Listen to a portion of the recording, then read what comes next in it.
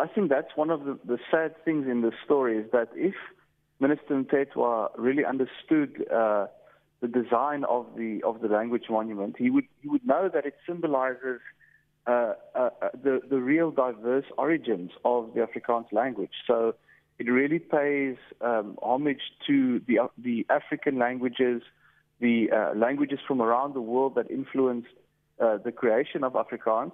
And it really is supposed to also symbolize how the language serves as a bridge between these different cultures and different parts of the world. And so if you also know the work of the museum that is located at the monument, you'll know that it's really one of the really shining beacons of South African museums. It's really very inclusive. It shows the diverse past and present of Afrikaans. And so it's really a crying shame that the minister decided to kind of launch this attack against the Afrikaans language monument, because in many ways it is an example of how these museums and monuments should be run. The point, of course, being that if you remove the name from the Afrikaans language monument, you essentially strip it of all meaning, because the design of the monument, as I say, it symbolizes Afrikaans. If you remove that, then it just becomes a pile of rocks and really loses its meaning altogether. So do you know how this proposal came about, and what is the new proposed name?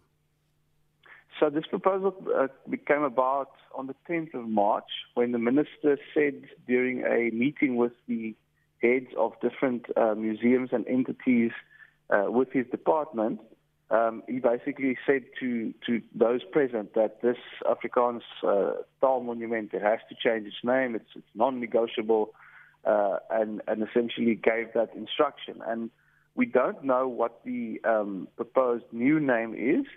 We will find that out on Saturday, when there's a public participation process in Paarl happening on Saturday morning.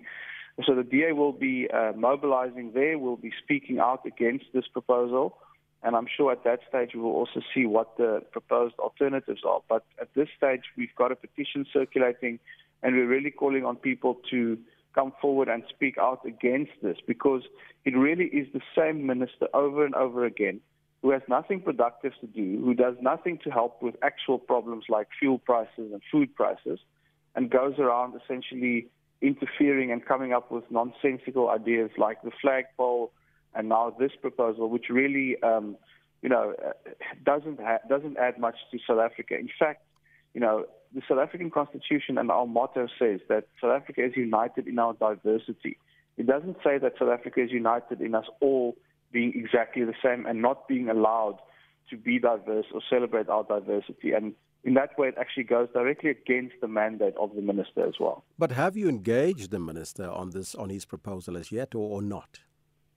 Well, the minister for about a week now, Elvis, he did not respond to media queries or anything else about this issue. I did submit a parliamentary question to him as well about it, to which I've not gotten any answer.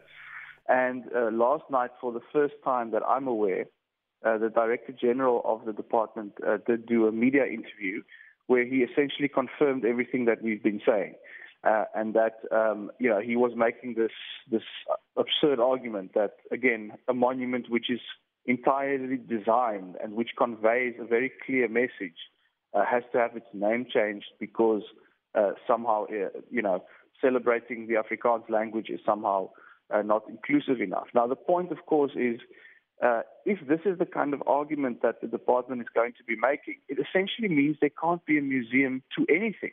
Because if you celebrate a certain kind of plant or a certain culture or a certain language in South Africa, then this department makes the argument, no, but you must celebrate every plant and every culture and every language. And that's simply not how things work. And it really takes away from communities and from South Africans the ability to celebrate our diversity. Celebrating diversity, but what impact then would it have if the name change go ahead of the Afrikaanse Taal Monument?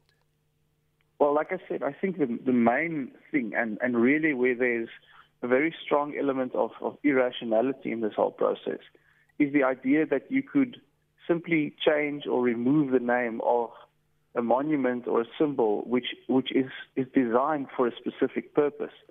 So, if you visit the monument, you can go on a tour which will show you the meaning of this monument and the different elements that make up the meaning and the message.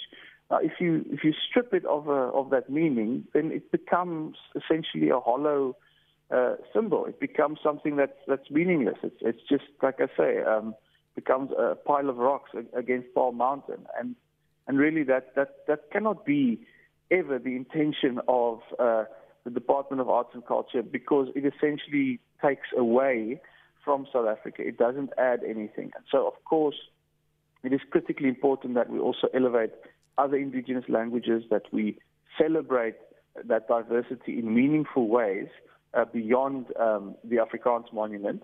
But certainly that does not require us to take away or strip of meaning this specific linguistic community and monument of what it symbolizes.